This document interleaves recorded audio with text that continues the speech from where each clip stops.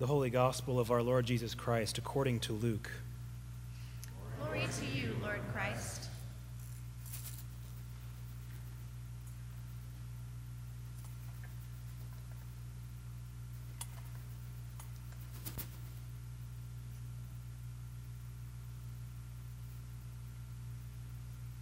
While the people pressed upon Jesus to hear the word of God, he was standing by the lake of Gennesaret. And he saw 2 boats by the lake, but the fishermen had gone out of them and were washing their nets. Getting into one of the boats, which was Simon's, he asked him to put out a little from the land, and he sat down and taught the people from the boat. And when he had ceased speaking, he said to Simon, "Put out into the deep and let down your nets for a catch." And Simon answered, "Master, we toiled all night and took nothing, but at your word I will let down the nets." And when they had done this, they enclosed a great shoal of fish. And as their nets were breaking, they beckoned to their partners in the other boat to come and help them. And they came and filled both the boats, so that they began to sink. But when Simon Peter saw it, he fell down at Jesus' knees, saying, "Depart from me, for I am a sinful man, O Lord." For he was astonished, and all that were with him, at the catch of fish which they had taken. And so also were James and John, sons of Zebedee, who were partners with Simon. And Jesus said to Simon, "Do not be afraid. Henceforth you will be catching men." And when they had brought their boats to land, they left everything and followed him. The Gospel of the Lord. Praise to you, Lord Christ. Alleluia, alleluia, alleluia, alleluia, alleluia,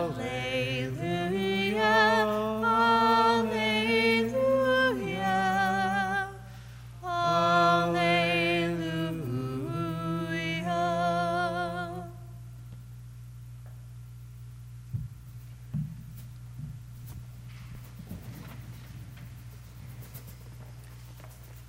May the words of my mouth and the meditations of my heart be pleasing and acceptable in your sight, O Lord, my rock and my redeemer. Amen. So as we reflect on today's scripture readings, I'm just going to single out one line from our gospel story. St. Luke tells us at the end of the passage, with an alarming, almost unimpressed plainness, that the disciples, after having talked with Jesus, quote, "When they had brought their boats to land, they left everything and followed him." There's no psychological explanation of this. There's no depiction of inner struggle, of weighing up the options. They just get up and leave. In fact, it appears to Luke as if it's almost self-evident. Like for these young men, it was the most natural thing in the world to do. To us, what I suspect appears as a somewhat heroic deed of devotion is depicted by St. Luke as just par for the course, such that when we read that line, "They left everything and followed him," our response is to be, well, of course they did. What appears from the outside to be a foolish, if not even impious and irresponsible recklessness, is for those on the inside, for those who have come to recognize the full weight of Christ's glory, the only sensible thing to do. As Simon Peter would later say, when Christ asked the 12 if they were going to leave him too, it says, "To whom would we go, Lord? You alone have the words of eternal life." When the call of Christ is heard, when it's heard for what it is, not as an invitation to a new lifestyle that you're invited to adopt, not as a new philosophy to better yourself and find contentment, not as a set of practices to get your life in order and regain control, but as the voice of God, as the voice of your Maker, of the one who has given you everything that you can lay claim to, even your body, even your very self, the one who is responsible for there being anything at all, the one who loves this world even more than we do, who will not see his world go to ruin, a ruin that we all too willingly have ushered in. When the call of Christ is heard, not as one voice among many, but the voice that is the source and judge of all other voices, there cannot fail to be a moment of rupture, a moment of breakage, of confrontation. They left everything. Peter seems to have seen this coming because he says, "Away from me, Lord, I am a sinful man." Like Isaiah in the temple, he cries out, "Woe is me, for I am ruined, because I am a man of unclean lips. For my eyes have seen the King, the Lord of hosts." To encounter God's unmitigated, consuming glory is to come to the end of oneself. It triggers an awareness of our weakness, of our sinfulness. The scriptures can present it as inducing almost a holy madness, such that people call the rocks to fall on themselves to hide from God's blinding, penetrating presence. We cannot bear in ourselves the full force of God's appearing among us. We want to hide. As the Gospel of John puts it, everyone who does evil hates the light and does not come to the light for fear that his deeds will be exposed. Yet God will not let us hide ourselves away. He seeks us out. He ignores the polite boundaries that we've set up, where God gets heaven and we get to go about our way on earth. And if we want anything to do with him, we can choose. We can choose to be religious people and do religious things. But unfortunately, for those of us who would like to keep God at arm's length so that we can go about with our respectable business, God won't leave us alone. We thought we could keep God in a realm of quiet prayer and contemplation, in the safe space of religious practice. And then he showed up in flesh and blood with such concrete presence that you could point to him. You could grab hold of him. You could beat him. You could crucify him. There was no place left for us to go to. "Where can I flee from your presence?" asked the psalmist. "If I ascend to heaven, you are there. If I make my bed in Sheol, behold, you are there." To put it simply, the incarnation of God is a frontal assault on human autonomy. He won't let us keep to ourselves. God has placed his standard in public, open for all to see. St. Paul said this, "Having overlooked the time of ignorance, God is now declaring to men that all people everywhere should repent, because he has fixed a day in which he will judge the world in righteousness through a man whom he has appointed. And of this he has given assurance to all by raising him from the dead." This was a public act for all the world. Now, none of us are disciples in exactly the same way that Simon Peter and the sons of Zebedee were. Yet the call of Christ still goes out. And still there are those who will leave everything and follow him. He still meets us in flesh and blood, but now in the days of his ascension and after the gift of his poured out Spirit at Pentecost, it's in the flesh of his church and in the holy sacraments. There is, of course, still something offensive about the fact that human beings can bear the words of God.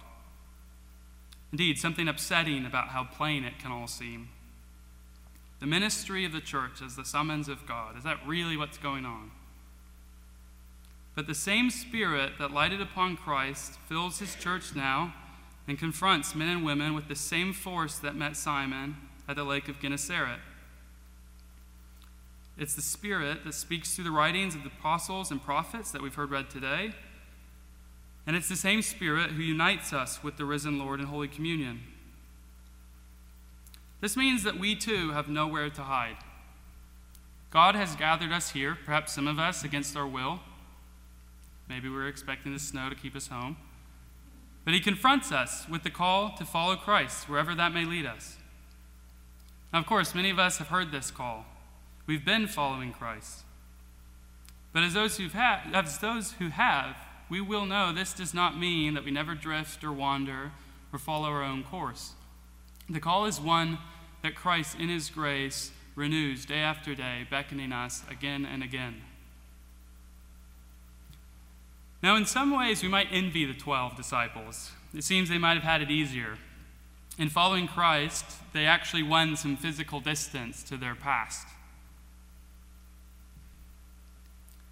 Following Christ for us is not just one course of life, that we take as opposed to another, such as being an accountant or a nurse, etc. We don't actually have to stop being fishermen in order to follow Christ. It's what we do as we do all those other things. So I want to give the next few minutes then just to offering some of my thoughts on what it would mean for those of us here to still follow the example of Simon and James and John in leaving everything and following him. I hope to avoid any sentimental radicalism, just so that we can gain some clarity about what this might actually entail. Because I do take it that this gospel story must in some way be paradigmatic for all of us who follow Christ. It has to do with us. So first then, what does it mean for those of us here to leave everything? Unlike with the 12, most likely it does not mean quitting your job, leaving your family, and wandering Galilee.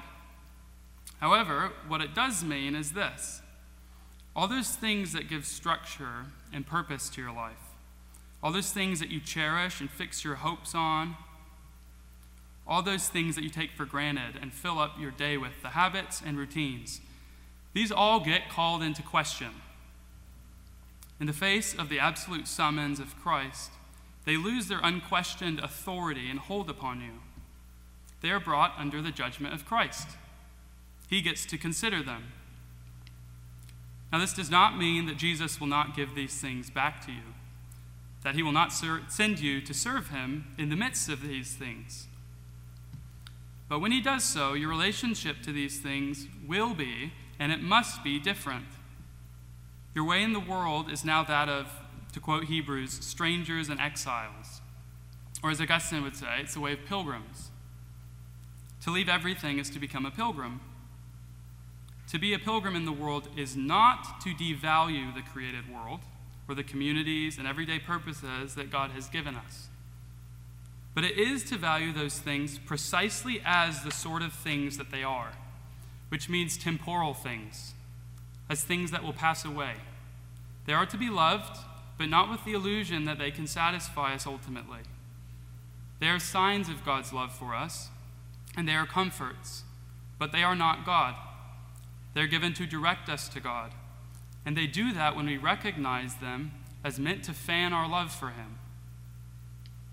To leave the world, then, paradoxically, is to come to see the world as it is, as the site of our pilgrimage and return back to God.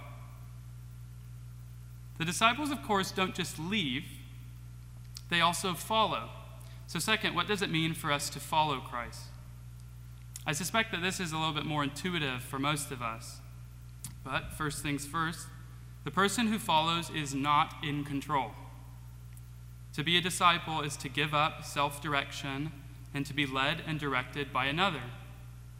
To follow is to give up your own will and way and to make Christ's will and way your own. Now I get it, we're modern people, so we don't like this. Immanuel Kant, who's the great German philosopher, summarized something that, more than shaping the way we think, actually just embodies the way that we think. He thought that human dignity was wrapped up in the fact that we give the law to ourselves. We are self-legislators. We decide the course of things as they ought to be. We get to be our own masters. Now to this, the disciple of Christ will say with St. Paul, I have been crucified with Christ, and it's no longer I who live, but Christ lives in me. And the life which I now live in the flesh, I live by faith in the Son of God, who loved me and gave himself up for me. Of course, to make Christ's will and ways our own means we must know it. So that means we must dwell upon Christ's words as they're given to us in the Scriptures, and we must take up his prayers as they're given to us in the Psalms. But even more, it means being animated by his very Spirit. The way of Christ is good. He can even tell us that it's an easy way. But it's not without pain and trial and sorrow. Without his grace and his power, we will not endure. Now, this grace is not something we can possess for ourselves, but it's only something we can receive anew day after day, which means at its heart, following Christ means unceasing dependence upon him. Now, one of the difficulties we get is, unlike the first disciples, we know from the start where Christ's way leads to. It leads to a cross. They didn't seem to catch on to this, which made it maybe a little easier for them to follow him at the beginning. So without his encouragement and comfort, we will flee this. But he has given us comfort. St. Augustine saw the gathered church as a kind of way station for a pilgrim people. As he memorably put it, he said, "We come to be refreshed by Christ so that we can hear letters from home, so that they can give us encouragement to press on and to keep going." That's the key thing for a pilgrim, is to keep going. In his great mercy, God has not left us alone. He's given us one another. So we need not hesitate to spur one another along and to follow our Lord wherever he may lead us. 1 Timothy tells us, "For if we suffer with him, we will reign with him." To quote the great motto of the Moravian Church, "Our Lamb has conquered, so let us follow him." In the name of the Father, and the Son, and the Holy Spirit. Amen.